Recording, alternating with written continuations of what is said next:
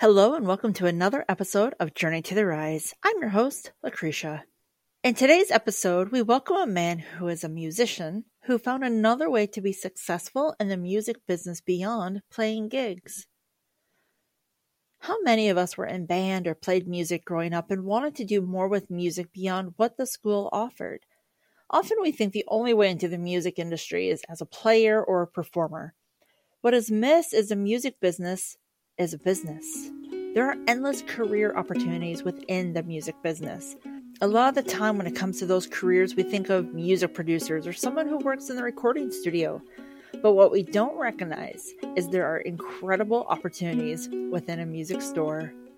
From marketing to sales, instrument repairs, to becoming a vice president, and eventually an owner of a music store. That is the direction our guest went with his career, and it happened in such an organic way for him. This talented and successful man gives us an in-depth outlook on not just his career path, but the life that took him through a lot of hardship and pain. For someone who's incredibly jovial and kind, there is a man who put in the hard work and effort to create the life he has for himself today. So let's not wait any longer to hear how this man's life was orchestrated. Please welcome my guest, Donovan Bankhead. We all have a favorite song that takes us back to a memory, and today we get to deep dive not into just a musician's life, but the business side of music.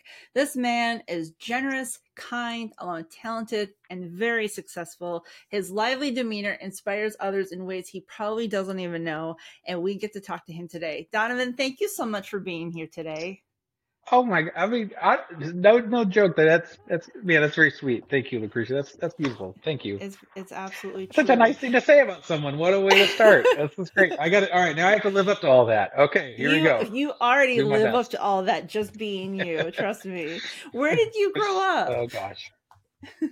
So yeah, that's part of my origin story, I guess.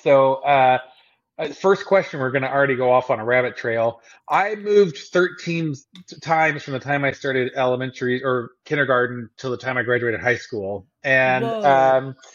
And I'm not a military family, which is what everybody always asks. But basically just born in Dallas, and then due to jobs and divorce and just the challenges of life, just kind of bounced back and forth between Texas and Oklahoma, kind of boomeranging back between each location. And but really spent most of so born in Texas, but spent most of my formative years, I guess, growing up in Oklahoma, and specifically in and around the Tulsa area. And then kind of lived there until I graduated. After college, graduated there, lived there a couple of years, and then moved to Missouri. Wow. Yeah, Texas, Oklahoma. Dang. That's a And I think to some lot. degree, I'm still growing up. So Yeah. And that's okay. I yeah, think we should yeah, all kind of exactly. carry that with us forward into adulthood. We don't have to stop being Heck yeah. plain and yeah, absolutely. if So with if all we're not these maturing, if we're not developing, and we're not learning throughout our entire lives, then what are we yes, doing? You know. exactly. And throw So some play in there too. anyway, Have some fun and play like a kid. heck yeah, absolutely. So Yeah. with you moving all this in this transition, like was there anything within your family or childhood that kind of shaped you for who you are today? Oh gosh, of course, absolutely. Well, first of all, everything shapes who you are today, right? So all the good or bad, all those things impact who you are as a person, how you respond to things. I've had enough therapy to kind of make me believe that, to know that's true. Um, I had, more good than bad. So while my parents did get divorced when I was really young, and they had a hard time getting along at all, they were both very unique and wonderful people. And they both, while they maybe couldn't really stand each other, they both loved me dearly, and they both gave me really great gifts. So Wow. my mother had this kind of Pollyanna optimist spirit about her. She was very, very accepting of people. I remember her telling me, I used to be very kind of judgmental because my dad could be very judgmental. But I remember her telling me once that she would be friends with anyone as long as they were interesting. And that's just kind of her. She had a love for life. She loved food. She loved travel. She loved people. She loved music. And was a great cook. And she was just one of those people that was just very exciting, and people loved being around her. And so I kind of was able to pick up sort of that energy and that charisma that she had. And then my dad had a great mind for business. He also was charismatic. He could be very intense with people and with relationships in a positive way. Um, and But my dad also was very giving about his failures in life. And my dad died in 2005. He died alone on a city bus in Tulsa Oh, with wow. barely a pot to piss in. And my whole time growing up, he always told me, like, son, if you want to end up like I ended up, just do the things I did. And which is very humbling advice for a father to give shit. Sorry, I'm It's not normally this okay. emotional. It's got to be this time of year. Uh, but it's very, for a father to give that advice to a son, that's Yeah. a hard thing to say. Like if you want to end up, because he really viewed himself as a failure. And I think honestly, by many measures, he probably was. I mean, as a father, I think he was fantastic. But when you die without friends, without money, without anyone around you, um, like that's really sad, especially for a guy that really had the tools to be successful, but he was always Right. looking to kind of get rich quick and looking for the easy way to success, and had a hard time, never learned really to humble himself until he became humbled in the end, which is really sad. Um, but a tremendous gift that he gave me, and that confidence, and he had just a belief in me at a time when I definitely didn't have it. I think moving so much made me really shy, and Mm-hmm. which when people know me today, they find it hard to believe that I used to be shy, but I was horribly, horribly shy and really my entire life, and had a hard time making friends, and that moving around made it just difficult for me socially. Um, but I had those gifts from my parents in terms of like internal optimism, strong work ethic, you know, some creativity, uh, perseverance. I mean, my perseverance is probably the thing that sets me apart. Um, but like those things were kind of like driven in me to be able to be successful. Yeah. And I think more than anything, getting into music was the only thing that I'd ever been involved in through my school age that I had any kind of excellence for. I wasn't athletic. I've always been like, the chubby, overweight kid. Um, and I wasn't like particularly smart. Like I wasn't a bad student, but I wasn't like, straight A student or anything like that. So that was kind of a struggle. But playing the trumpet in sixth grade, and I was so fortunate to have such amazing band directors like that. Even though I moved a bunch, the worst director I had in hindsight was honestly still a pretty good band director, and I had mostly great band directors. But I could play the trumpet pretty well, better than my peers, and that kind of gave me like a source of confidence and inspiration, and ultimately a social network, because I think band is like one of the original social networks, and so that experience I think was hugely beneficial as well. But yeah, my parents definitely, without a doubt, they've both passed now, unfortunately, and I miss them both. But gosh, they just, they believed in me, loved me, and supported me. Which, gosh, what else could you ask for? Right. That's incredible. And so you start playing the They were trumpet. What? broke. They were Right. they were broke. I was just thinking, what else could you ask for? Well, you could ask for money. Right. That If does they make could have things been a little also easier. financially successful, Right. yeah, that would have helped. But they didn't have that. But what they did have, they gave. So anyway, sorry, Right, go on with your right. question. No, don't be sorry at all. No, and that's a great lesson for us to take away, right? Like they were excellent. Yes, it'd be helpful if there was a little bit more money, so that struggle wasn't there. And the life lessons that they've implemented in you and how you carried it forward. I mean, that's a true gift right there. It is. It is.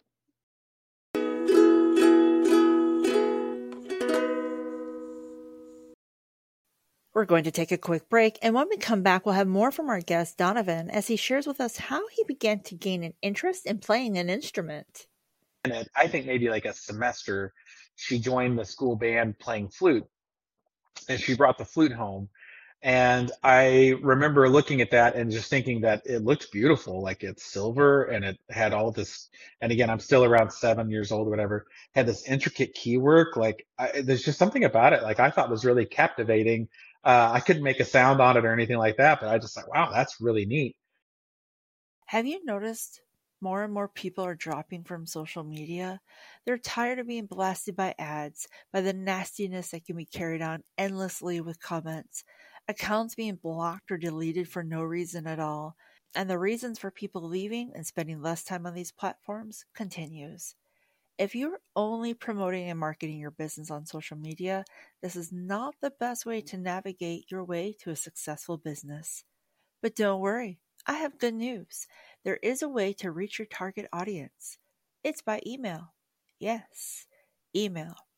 Email marketing is not dead, it is alive and well.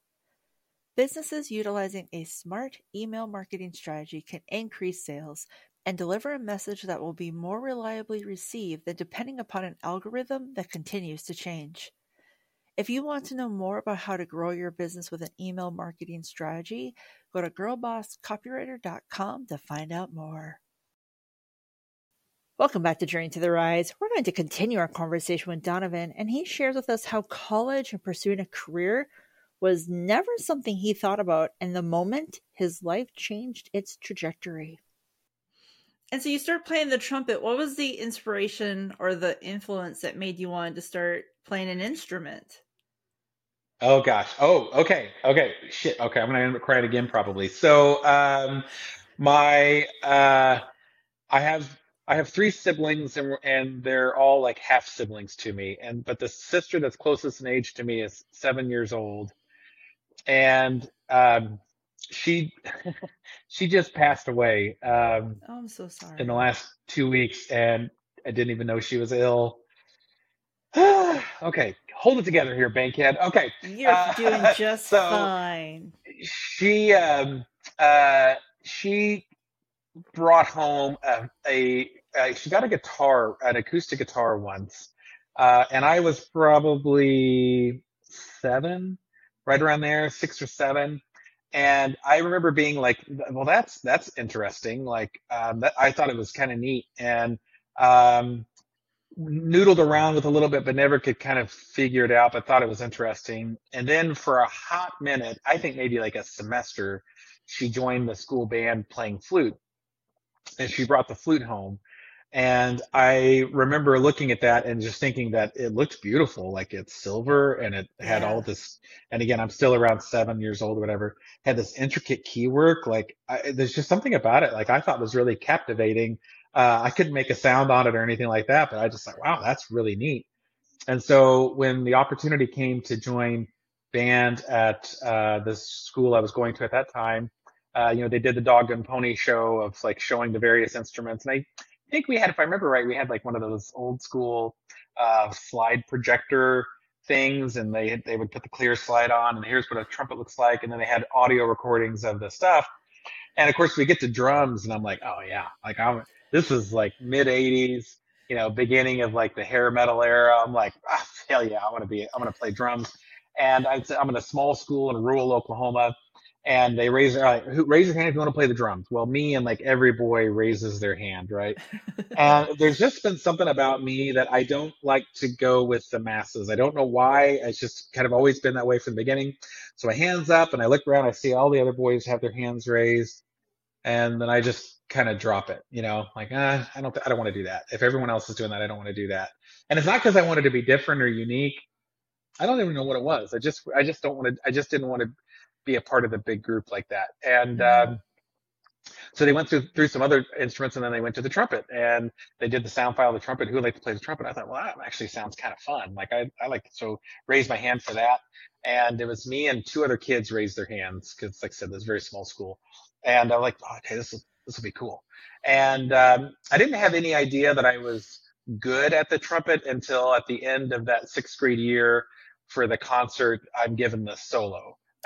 Now, remember Whoa. that I'm given the trumpet solo for the solo for Greensleeves, but that just means I was the best player out of the three of us. So that's not. That's Uh, still cool but and so though. then I was like, oh, that's cool. Like, okay, that's neat. And then I was asked to join the middle school jazz band the following year, which they didn't usually, bring in seventh graders. Nor, not very often. It was seventh grade. You had to be invited at seventh grade to join. And jazz was amazing to me. I remember being so thoroughly confused. I had no idea what was going on. The notes all had a weird font that they were written in. It didn't look like the rest of our band music that we played. Everybody was playing the music in a way that was different. Like the eighth notes didn't line up the way they normally did. Like it was a mystery. I couldn't figure that one out. Um, but yeah, so started doing that, playing in band that way. It was just so fortunate to have, like I said, great band directors. So my second grade in band, a year in band, my band director was a man named Yule Hanna, who was also a trumpet player. And Mr. Hanna would do something where during the winter months, during recess, you could come into the band room during lunch, and he would play recordings for you. And so I remember he was like, "Hey, if you come in today during lunch, I'm going to play Tchaikovsky's 1812 Overture, and this recording is famous because it features live cannons at the end." And I was like, "Holy shit! Like, yeah, I want to hear live cannons. Like Yeah. I'll do that." So I came in to hear that. And then he brought in, all right, today we're going to listen to one of the greatest swing bands of all time called Count Basie. And I'm like, hey, I'll come listen to that. And so I got into listening to that stuff. And then because I was so patently uncool as a middle school kid, uh, like I loved that music. And so while everybody else was listening to, gosh, whatever was popular in 1986 and 87, I was mainly listening to like Count Basie, Glenn Miller, Tommy Dorsey, like Nice. we were too poor. I didn't have like a Walkman or anything, but my dad had one of those old school large tape recorders, that like dictation tape recorder machine things, and I would just listen to that. It had like a single mono speaker, and I would just take that with me like on my bike or whatever, and just listen to this music, because I just loved it. So anyway, Wow. this is a really long origin story. I'm very sorry, but that's how No, I got this is into playing the great. trumpet. So Yeah. and got hooked into music that way. Wow. And so did you stick with the trumpet all the way through like school, like into high school? I played the trumpet today. I mean, I've got a Wow. gig tonight. That's So so yeah, cool. I played all the way through high school. It was fortunate to ended up going to Tulsa Union High School, which has a great music department, great music program, well funded. Got to travel and do a lot of things there. Has a great reputation. Um, and so played there, and was the first chair trumpet there. Um, and really enjoyed that. And then that experience led, to be able to go to college, and I playing in college at the University of Tulsa, which that is kind of funny the way that turned out. But and I know one of your questions you were going to ask about how TU came about. So the thing with college was, so when I graduated high school, I had moved in with my dad in high school. Both my parents lived in Tulsa, and I just really felt like my dad needed me. He was going through kind of it just seemed lonely, and at that point, I'm high school age. I kind of felt like I should be around my dad more. So I moved in with my dad, but then my dad had been selling life insurance and had, I think essentially he committed insurance fraud. Oh no. And so he lost all of his income, all of his residuals, and we got evicted out of the apartment that we were living in. And he had this lifelong best friend, who his friend's daughter had just moved out of her house and gotten this apartment. And this poor girl, she grew up in a family. I think they had like seven brothers and sisters. Like never had her own room, never had place to herself. She'd been in this apartment for like a week, and we had no place to go. And so my dad asked her, "Can we stay over the weekend, and then we'll be out by Monday?" And 2 years later, we're still living with this Oh. poor girl Oh on her no. couch. And she was a godsend to us. And man, I just don't know what I'd do without Suzanne having kind of been there for us. Um, but anyway, so we didn't have a pot to piss in and no money. Graduated high school. I was working a couple of part-time meaningless jobs, a temp job, and then working at two different gas stations. And just, trying to just live. And in August, my dad came in and he was like, "Hey, we need to go sign you up for classes at University of Tulsa, which is a private college in Tulsa." I'm like, "What? With what money am I going to TU with?" And he was like, "I don't know. We'll figure it out. They have grants and loans and stuff." And I'm like, "Okay." And so I'm just sort of kind of incredulous about this whole experience. And TU had it's a rigorous academic institution, and I did okay on my ACT score. I got really lucky, so I scored pretty well on like math and whatever the comprehension, whatever the other thing was. But the science one, I had no zero comprehension of any of the science stuff. This was just I told you earlier about how luck plays a role, I think, in our success. This just is another example. So literally, I'm reading a few of the science questions, don't understand anything about it. And when I tell you that I just randomly circled the answers without any educated guess, whatever, that's not hyperbole. Yeah. I stopped reading the questions, randomly just selected answers on the science portion of the ACT and got a 21 on the science portion of the What? ACT, a 21 on the thing that I just guessed out of without even didn't even read the questions. And then Wow. my other scores were higher, so the cumulative score was high enough to get into TU. And they, because of our extremely low income status of having zero income, I did qualify for grants. Crazy enough, the government gave my dad parent loans, which is insane. A man who has no job, no income, and then I had student loans. And my first year, I was an accounting major, but was playing trumpet in some of the ensembles. And then the next year, the trumpet soloist had graduated at the end of my freshman year, and they wanted someone to kind of be the next trumpet soloist for like the marching band, jazz band, stuff like that. And so the head of the music department said, "Hey, if you'll switch over to be a music major, we'll pay for all of your classes. So we'll give you a full academic scholarship if you do music." And I was like, "Yeah, I'll do that. Like, I love music. That's what I want to do anyways." I was just Yeah. doing accounting because it seemed like the smarter choice. And so that paid for an education and well, my dad, again, not being necessarily the smartest guy when it came to money, encouraged me to max out my student loans because the interest was deferred. And so, like a dummy, No. even though I had a paid for education, I maxed out my student loans to live on and stuff. So even though the tuition was paid for, I graduated with like, you know, $50,000 in student loan debt in the 90s, so that was dumb. Right. Anyways, that's how TU came about, and made lots of friends there, playing the trumpet there. Yeah.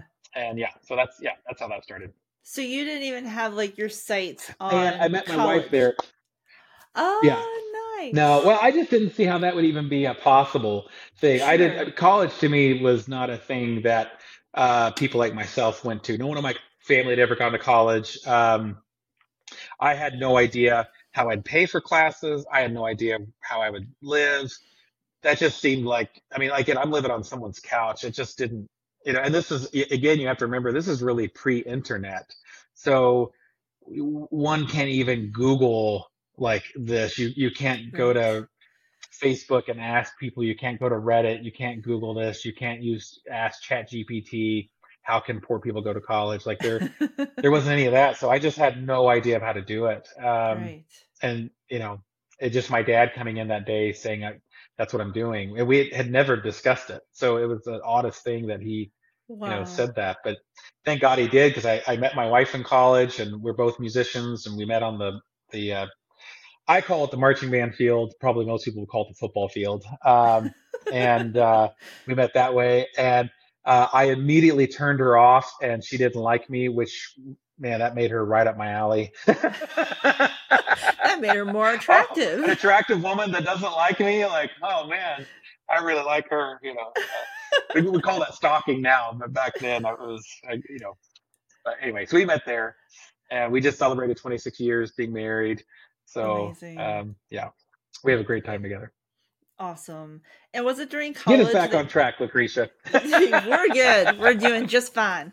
So was it during college that gave you the experience to learn how to play multiple instruments as a music major? A little bit. So, but really, in middle school, the movie Back to the Future came out, and that scene at the end where Michael J. Fox's character Marty McFly plays Johnny Be Good, and Mhm. everyone in the audience is just standing looking at him like, "What was that?" But then uh, um, the other guy calls, was it Chuck Berry? Did he call Chuck Berry? I think he called Chuck Berry. He's like, "You got to hear this," and like that scene just spoke to me. Like I just that's the coolest thing, and I wanted to play guitar, and so I begged my mom for a guitar, and she was somehow able to get me one for Christmas.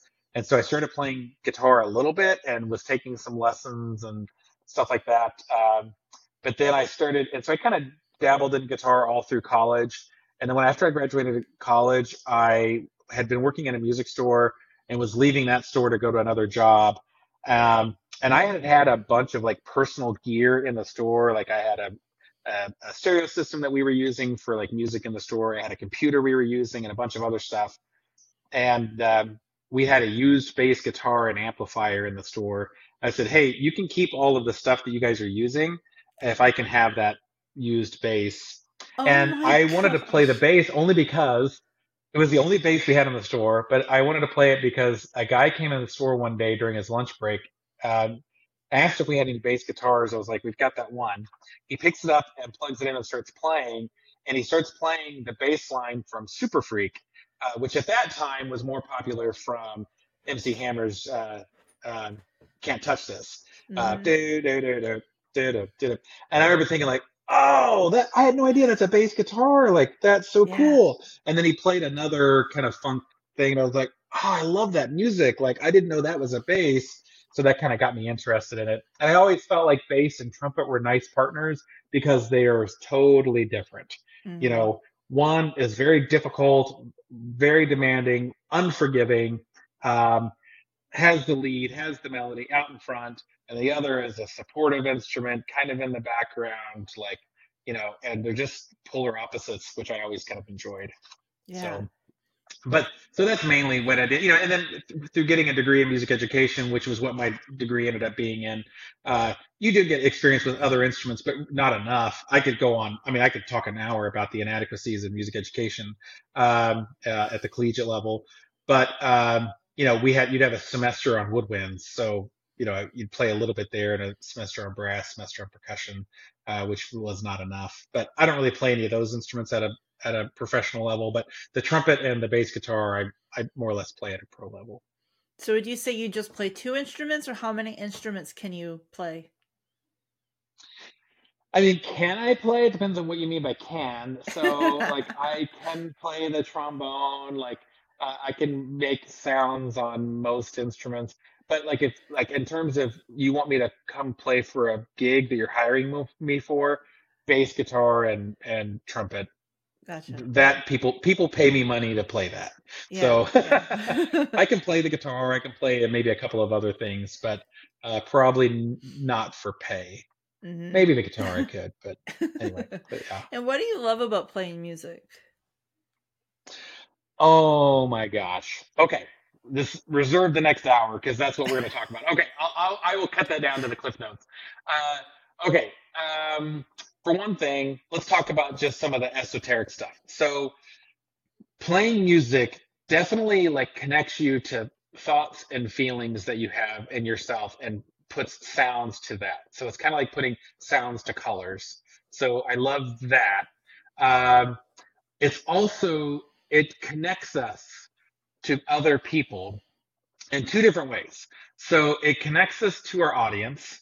So our audience who's listening, there's a connection, and that connection can expand now can essentially extend for eternity because of our recording technology. When we listen to an artist who's recorded something in the past, even if that artist is no longer with us, we feel a connection to them. And live music especially, if any of us who've been to good live music performances, we feel a connection with the ensemble. And as a performer, I can tell you, dude, when that connection's on, the performer can feel that connection with the audience, and that's really meaningful and deep, and gives you all these endorphins and excitement and adrenaline. But also you get connected to the musicians that you're making this music with. It's almost like you guys are on the same Wi-Fi network, and so there's this kind of connection to one another, especially when you're really together and you can kind of think about what's happening next. I was playing a gig last night, and it's for the Missouri Jazz Orchestra, and that we basically sort of sight read at the gig. So we just get a book of hundreds of tunes. Band leader calls them up. We're sight reading these tunes out, and I noticed that when I was trying to just play my music, I wasn't really like fitting with the ensemble. And the minute I stopped trying to play my music and instead tried to play to the guy who was sitting next to me, so not just play my part, but play with him, all of a sudden I started, I started grooving with the ensemble and Oh, connecting how with the ensemble. cool. And it's just like music's like is one of the few things we can do that. I think we can do that like with sports. I think sports gets that too. You see fandom, how fans get really engaged with the athletes, and the athletes are in sync with one another and stuff like that. But sports has a downside too of you can't do it forever. At some Right. point you age out of sports, your body just can't hold up to do it. Where that never happens with music. And then in sports, there's a winner and a loser, and there really isn't a winner or a loser in music. Also in sports, in order to do it, especially to do it at a level where someone will come watch you, uh, you have to be one of the best of the best of the best to make it top 1% or more to be able to, do sports at a point where someone pays you money to do it. Whereas with music, you don't have to be that good to do it. So I think it's very accepting for that. And then the other thing I love about music is it's challenging. Music, no one ever masters it. You can get a master's degree in music and you have not mastered it at all. You will never get to a point where you just feel like, yeah, I've got everything about this figured out. I know everything. It's constantly challenging. I have something that I'm always working towards. That's also one of the things that's kind of frustrating about it, is because chasing a musical instrument is kind of like chasing the horizon. You just feel like you never actually get there. You never get to your destination because you keep moving the goalposts. Hmm. You always think like, oh, if I could get to this level, I'll be so happy. No, you won't, because you'll get to that level, but all along you keep moving the goalposts further ahead of you and further ahead of you. And unless you stop and take a moment to turn around and reflect and see how far you've come, you Yeah. just think like you're not making any headway or progress. And life Hmm. can be that way too. But I Yeah. think music is just fantastic for that. So it's super fun. It's very rewarding. It's challenging. It connects you to people. It brings in friendships and relationships. It's a lifelong challenge, a lifelong activity you can do. Yeah, I love it. Yeah, and I see that with artists like Sam And Bush with the mandolin and Jake Shimabukuro with the ukulele. Like you can go to one of Jake's gigs and it's awesome, and then you go a year later and you're like, wait, he just added more pedals. Like what? He's always pushing the limit with like he wrote a song based on hearing someone play the mandolin and said, I wonder if I can do that on an ukulele. And he wrote a song like that should be played on a mandolin, but you can play it on a uke. yep, yep, It's yep. just Hey, those types of people are amazing. Now, I'm not that kind of musician. I'm not like that super creative musician. I've always been into music more from like a technician's viewpoint, very curious of how it works. Why does that work? Why do those, I remember listening, again, going back to listening to like, Count Basie and stuff. With swing music, there was a really, and at least here in pop music, I really in pop music, and remember, swing music and jazz was just pop music back in like the 30s and 40s and stuff. But there was a thing you'll notice sometimes where the melodic note stays the same, but the chord structure underneath it changes, and it gives the appearance of the melodic note changing, even though it's not. And I remember the song I was listening to. I heard this song hundreds of times, and I was kind of singing the melody along with it. I was realizing, wait a minute, that pitch isn't changing. The melody isn't changing. Well, then why does it sound different? And like I want to know like why did that happen? How did that mhm. happen? Yeah. Playing the bass guitar, like when I watch someone like Victor Wooten play using like his double thumb technique or any of his just amazing thing. I want to know, how do you do that? Like how I love the music he makes, of course, but Mm-hmm. how does he do that? Playing the trumpet, like listening to someone like Maynard Ferguson play those high notes, or other people maybe play like things that are Raphael Mendez playing with all the triple tonguing and double tonguing. Musically, it's wow, that's neat, but also like Mm-hmm. how does one do that? And Yeah. so I've always been almost more interested in the how than the musical product. Right. So I think there's kind of two different musicians for that. There's some that are don't understand how the how works; they just make great music. And then there's those of us that are very interested in how the how works, and we're Mm-hmm. great. We can like interpret and read music and perform music, but maybe not necessarily be great creators of it. So Yeah.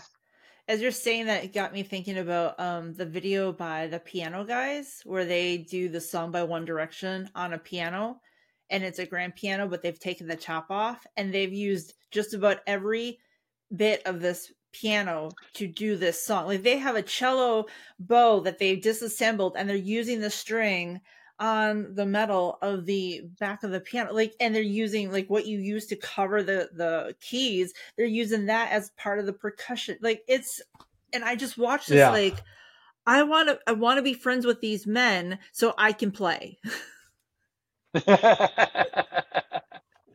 yeah, yeah. It's just so Yeah, people like cool. that are fascinating to me. Who Mm-hmm. there was someone once, was it Victor DeBoer? Someone had gone up to some world famous concert pianist, and a lady got up to us like, "Oh, I would give my life to play like how you play the piano." And he says, "Ma'am, that's exactly what I've done." And you're right. Oh These people, yes. it's a lifelong quest. Yeah. Yeah, yeah. And so after college, how did you end up as a manager at what used to be Tulsa Band, now known as the Tulsa Guitar Company? This is such a cool story. Okay, so I guess everyone thinks their life story is cool, but I just, again, luck. It's just luck. Okay, so um, quick version is in college, working at Best Buy. Hurt my back as like a ding dong. I tried to move one of those old, huge TVs back when we had. This wasn't even the CRT style. This was the kind where they shot the lights up from underneath. I tried to move that by myself, and I kind of hurt my back a little bit. And Best Buy, in their wisdom, were like, "If you're too dumb to do that, then you're too dumb to work here." So they let me go. Oh And no. so, and I'm in college at this point, and I went to pick up my last paycheck. And as I was driving home from that, I was driving by Tulsa Band, which was the music store that I used to shop at in when I was in high school. And I thought, I need a bottle of valve oil, and I'm just going to stop and just see how the guys are doing. And so I walk in, and they remembered me, and they're like, "Hey, Donovan, how you doing?" And I'm like, "Hey, how's it going? Like, what's new around here? I haven't seen you guys in years." And they're like, "Oh, kind of same old, same old. Uh, John Thatcher just quit, so we got to find someone to take his place." And I was like, "You found him. It's this guy right here." And they're like, "Oh, What? well, I mean, it's really not that great of a job. Like, it's, cleaning toilets, running the vacuum. It's really nothing." I'm like, yeah, that sounds awesome. Like in a music store, sign me up. And they're like, "Oh, Right. well, we'll think about it." So I think this was like a Thursday. So I call back Friday, and I'm like, "Hey, so what do you think?" They're like, "Oh, honestly, we haven't even talked about it. Like, give us till Monday. We'll talk about it. And we'll talk to you Monday." I'm like, "Okay." So I call Monday morning. I'm like, "So what's the verdict?" And they're like, "Oh, Jesus. Like, we haven't talked about it yet." Like, tell you what, just you can start next week. Just come in. And I'm like, awesome. So Get out. I came in and had no idea what I was doing, of course, and didn't know anything really about anything. But I was super excited to be there. And it was a really small shop back then. It was two repair techs and a manager. And me. That was really it. And so the owner and the manager and the repair tech, they would go to lunch together every day, and then they would just leave me in the shop by myself. And so I remember like one day they came in and some folks came in to look at trumpets. Thank God it was trumpets because that was the only thing I knew anything about. And I sold this professional trumpet, and they came back and they're like, "Hey, where's that box Strat?" And I was like, "Sold it. I sold it." And they're like, "You sold it?" And I'm like, "Yeah." Yeah, yeah, I sold it. And like, oh, well, cool. Well, this is early, so this is mid 90s, and this is early days for the internet, right? And my lovely bride, who at this point is just my smoking hot girlfriend, she gets me on, well, actually at this point, yeah, she is my girlfriend. So she gets me on the internet, and she gets me on this trumpet listserv, which these email listservs in the 90s, they were kind of like Reddit, but for email, and Hmm. they would create these listservs based on various topics. So, but this one was trumpet, and so I was active on there. Well, because I had access to these trumpets, I started like selling trumpets to people who were looking for trumpets through this email thing. And I ended up growing that thing to by the late 90s, we were the largest internet retailer for professional trumpets. And What? yeah, which is just crazy. Yeah. It's very much a niche, right? Very much a niche. Still. But so I was doing that. And then, but I was just working there part time, and the owner desperately wanted to fire me because I was in college. And anyone who's ever gone to college for a music degree will understand this. It's not like any other degree where you can take your classes on Tuesdays and Thursdays and be done by noon or whatever. Music degree is 5 days, actually 6 days a week if you're a wind musician because you're in marching band. And it's evenings and it's mornings and it's after. So you got morning classes, afternoon rehearsals, evening concerts or ball games, Saturday football games. Like it's a 6 day a week commitment. And so I was often unavailable. And the only reason my boss at Tulsa Band, Paul Feltsky, didn't fire me is because he had $150,000 of pro trumpets in stock that nobody could sell other than me. And when I started working there, he had about $3,000 worth of pro trumpets in stock. But over time, with me growing it, we had like all of this inventory. And like he would tell me, he's like, I want to fire you so bad. And he was serious. Like I'd have to argue with him for my paycheck every 2 weeks. And he was like, but I can't because I have all these trumpets here. And like, so it's the only reason he kept me around. Well, anyway, I was going to be a music educator. And I was doing my student teaching at Broken Arrow, which is a nationally known music program and a grand national champion and phenomenal music program. Student teaching with Darren Davis, who is a phenomenal teacher, and I was going to go be a band director. And I had gone to a trumpet guild conference because there's actually conferences just for trumpet players. Weird, but there is. And the final night, I was at this banquet. And at the banquet, at the table were a bunch of my customers, people that just knew me through the internet and wanted to just share a table with me, which was I thought was great. Wow.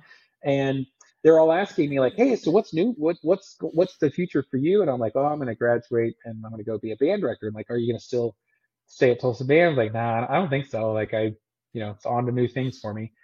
And I remember they all felt like, you've been so successful there, like you should see where this takes you.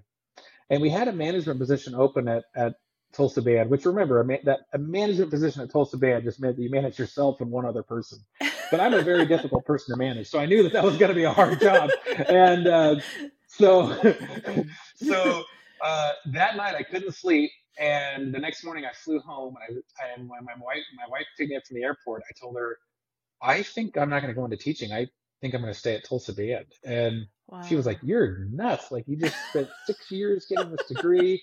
You've got a great job lined up at Broken Arrow. Like, we have 50,000, well, with her student loan debt, we had over $60,000 in student loan debt." She's like, "This is nuts." And I'm like, "I know, but like, I need to see where it goes. And if it doesn't go anywhere, I can always go teach. Like, there'll be another job open at Broken Arrow because there was another person that was scheduled to retire. Like, I can get back in over there. I just need to see where this takes me." Yeah. And oh my gosh, Lucretia, that was such an amazing. Honestly, I don't think had I not been at that conference, had I not been at that banquet, had I not been at that table, and had those people not had the interest and the care to speak up, I don't think I would have pursued this, and my life would have been totally different. It may have been better, it may have been worse, I don't know, but like I'm really happy with how it's turned out, Yeah. and it just would not have happened if not for that. So That's being at what was amazing. then Tulsa Band, it's now Tulsa Guitar Company, I was there for a few years, and then I had the opportunity to go work for what was then called United Musical Instruments, was later purchased by Selmer and became the Con Selmer Company, and I was a district sales manager for them. Only did that for 2 years. One of the youngest sales reps to ever do that job. Um, Wow. was honestly not very good at it because this is now 99 and 2000, and this is the beginning of high speed internet, and I was working from home. And like I was 26 years old. Like I didn't really know what professional sales meant. My idea of sales was just enthusiasm and interest. I didn't know what it meant to, go sell products that, that you're not personally excited about. You're just doing it. Right. But it was such a good experience because I got to learn about the manufacturing side of business. I got to learn about the wholesale side of business. I got to learn professional sales techniques, which was very helpful. I also got to learn that, especially at 26, 27 years old, I was too young to be working without supervision and without any kind of like leadership. And I also learned that I honestly just didn't like working from home and working mostly alone. Like Mm-hmm. I like being part of a team. Yeah. And so when Selmer bought that, it became really clear. So this is now 2001, became really clear they were going to merge the sales forces, and I was the last guy hired, so I was going to be the first one out the door. And so I needed to find something else.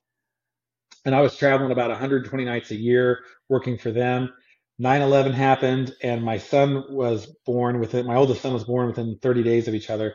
And I remember thinking, like, I need to find something where I'm home more. Like, I don't want to miss my kid growing up and everything Yeah. else. And so I was looking for opportunities there, and one of my customers was Springfield Music in Springfield, Missouri. And that guy was looking for someone who could come in and be an educational sales rep, so basically a road rep for band programs. And that he didn't have any kids or anything. He was in his mid 50s at that point, so he wanted someone that could help him grow his business and hopefully might buy it. And I thought that sounded pretty appealing, and so convinced my wife to pull up our roots from Tulsa and have her leave her family and friends behind, that everyone that she knew, take our 3 month old kid and move up to Springfield, Missouri, to take this new job. And Wow. again, another life changing event, because that was a perfect partnership. And there had been many people like me before me to go through this situation with this previous owner, with the seller, because especially at that point in his life, he could just be a pretty caustic individual. I love him, and he loves me, and he was very supportive of me and very encouraging. But he could also be a real asshole at times, and could be very, very, very difficult to work for.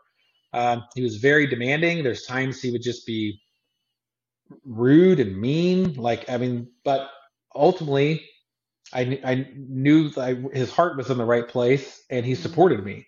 Yeah. And so together we grew that business from a single location doing about $1 million a year to, now we just purchased well, I own it now, but I've just purchased my sixth location. I'm getting ready to purchase the seventh, and we'll do probably about $10 million in revenue. That's And that would have never incredible. happened without, his belief and support of Yeah. me. And again, just kind of another fortunate turn of events that I even ended up here, So when you because went my into wife that didn't want new, to move up here. oh, I'm sure not. Yeah. So when you started, did you step in as their VP, or like what role did you work up to that role? No, I was an ed rep. So outside sales. That's essentially what I was Okay. doing. Um, but it became really clear to everybody. So the owner at that point, he kind of wanted to be able to step away from the business more. So he wasn't there all the time. And the manager that was there at the time became kind of the manager by default. He actually was never even told he was the manager. It's just the previous manager left. The previous owner couldn't ever find the manager he wanted, so this guy just sort of became the manager. And so because of that, there was a real lack of leadership. And with the former owners, kind of like I mentioned, can be kind of bombastic, sometimes caustic personality. There just needed to be positive leadership, and there needed to be someone that could take his visions and frustrations, Mm-hmm. distill it and clean it up and remove some of the vitriol, and then get it to the team in a way that was positive and productive. And so I Great. just kind of put myself, hey, you vent to me, and then I will get that to everyone else. And I wasn't really trying to be the next guy in charge, but it just came that way. Wow. And I think it became obvious to everyone because I had mentioned to the owner, I was like, hey, next staff meeting you have, like, I need a couple of minutes to talk through some stuff. And he was like, okay, we'll have a staff meeting on Friday. I'm like, all right, great. And so we get there for this Friday morning meeting, and the owner is like, all right, hey, thanks for coming. I really appreciate it. All right, Donovan, it's all yours. And I was like, I didn't realize I was running this meeting. I just had a couple of bullet points to share. So anyway, so I kind of took over from there, and Yeah. then essentially became the GM almost immediately. I would say probably within a few months, took over as general manager, which was not a position that existed at that point, but there Yeah. just needed to be someone between the owner and the store manager to kind of, you know, and also the owner needed someone to tell him no. And Sure. Yeah. he had a strong personality, and most people were too afraid to tell him no. But I wasn't. I was like, hey man, like I need this job, but like I'm also not going to just sit there and suck up to you. So I Yeah. think this is a terrible idea, and I'm going to tell you. And Good he for also respected you. that. And then that led to becoming vice president and being an officer of the company. And that was mainly for expediency and signing agreements and stuff, so vendor agreements. He didn't, by that point, he was retired. And he didn't want to have to come in to sign dealer paperwork and vendor paperwork and stuff. So by making me an official officer, then I could do more of that for him. And then when he really was kind of stepping out, I was like, it'd be nice if you made me the president, it better acknowledge my roles and responsibility in this company, that I'm running this company. But Mm-hmm. then I also had two other women that I was working with that I wanted to make VPs, because like I wanted them to have a title that kind of connoted like their importance to our company as well. And so he was agreeable to that. And so then I was president for many years, and then in 2020, September of 2020, bought the business from him, which at that time was called Springfield Music. Uh, Bought that from him, and so as of today, we're recording this December of 2023. I'm the president and owner, and the company is now called Ernie Williamson Music. So, That's but yeah, incredible. so that's kind of how that whole came about. Yeah. And I think when you have someone who is like with that kind of personality type, if you go in where you're just like a bull and like bunting heads, you're not going to get anywhere. But when you go in with the respect and understanding this, like the psychology, it always comes down to me, like in a way, psychology. This is how he works. And this is how we approach him. And we don't do it in a manipulative manner, but with respect. And we're working towards a common goal. So it's he and I against the problem. I think they're able through Yeah, that stubbornness and orneriness to recognize, like, oh, this one's coming to me with their heart and with respect and communication. And I think that yeah, opened the door I for totally a agree good with you. working. Yeah, I totally agree with you. I think my dad told me something once that I've always held on to. Um, Strangely enough, which is too long of a story to get into now, but when my wife and I met, her parents absolutely hated me and forbid her to see me, and so that kind of created a lot of drama. And we dated for 4 years, and during that entire engagement, like I'd met her parents once, and they were completely Wow. opposed to it. Then we got engaged, and they were like, when I proposed to my wife, I kind of told her, so before you say yes, like here's the deal, like if your parents are still like not going to accept me, then like you're going to have to basically cut off your parents, because like this will just never work if we're married and Right. they're still like shit talking me the whole time. And but in exchange for that, if they do accept me, then I will forgive everything that's happened in the last 4 years. And so she said yes to that. And I remember talking to my dad, saying, I'm kind of worried about my end of this agreement here. Like I'm definitely harboring some resentment towards them. And I told Yeah. her that I would forgive, but I'm finding it very difficult to do. Right. And so my dad had great advice. He said, okay, here's what you do.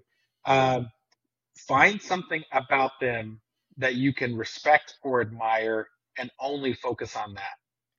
And I was like, well, Oh, that's really hard to yeah. do because I know almost nothing about them. I don't know these Sure. people at all. And what little do know, I don't like.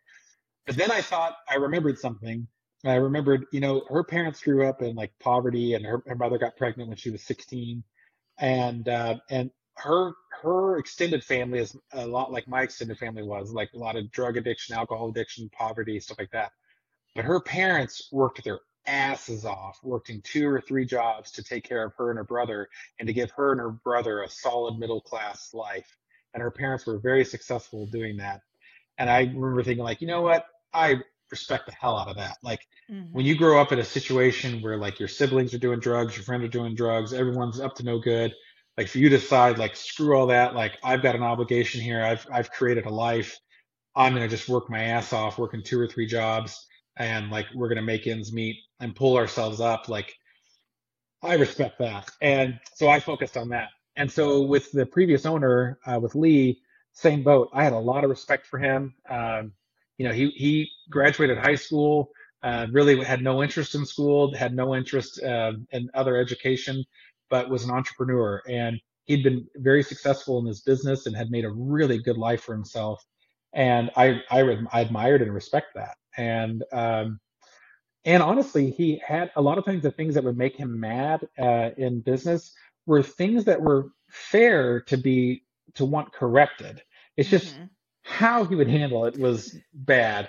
And so it just took a little bit of maturity on my part to say, I don't appreciate that he called me and cussed me out, but it's fair that he's pissed that half of us, the lights are burnt out in the retail showroom. So it's fair that he's upset that it doesn't look good. That's fair. Yeah. He didn't quite have to ream me out the way he did, but that's fair. And Yeah. and so I'd always try to, after I could calm down, I'd pick the nugget out and Mm-hmm. flush away the rest and handle that, and that created a good partnership. So and to this day, I mean, I just talked to him this morning and was catching him up on all the great things that we're doing, and he was just so encouraging and supportive. And I mean, we kind of have a father-son relationship. They never had kids, and so Mm-hmm. and my dad, I started here in 2002. My dad died in '05. So over time, I think we just kind of had that relationship with one another. And Yeah. so I love him dearly. And he did mellow out with age a little bit, but it took him until his late 60s, I think, to kind of mellow out. Yeah, those stubborn ones, it's like, water over a rock. It just takes a long time to kind of smooth out those rough edges, but they'll get there. That's true. That is true. Yeah. Decades and decades and decades. Yeah. Yes. That's it for today with Donovan. In our next episode, we continue our conversation and we talk about the most important partner you can pick, not only in business, but also in life. We get to find out how his wife plays an intricate role in his success, and not just in business, but also his personal life. We've learned to be able to appreciate the other things about one another that make the relationship work. Yeah. Um, and what that has also meant is a certain amount of just tolerance. Like, Mm-hmm. it's like she's just not gonna be me.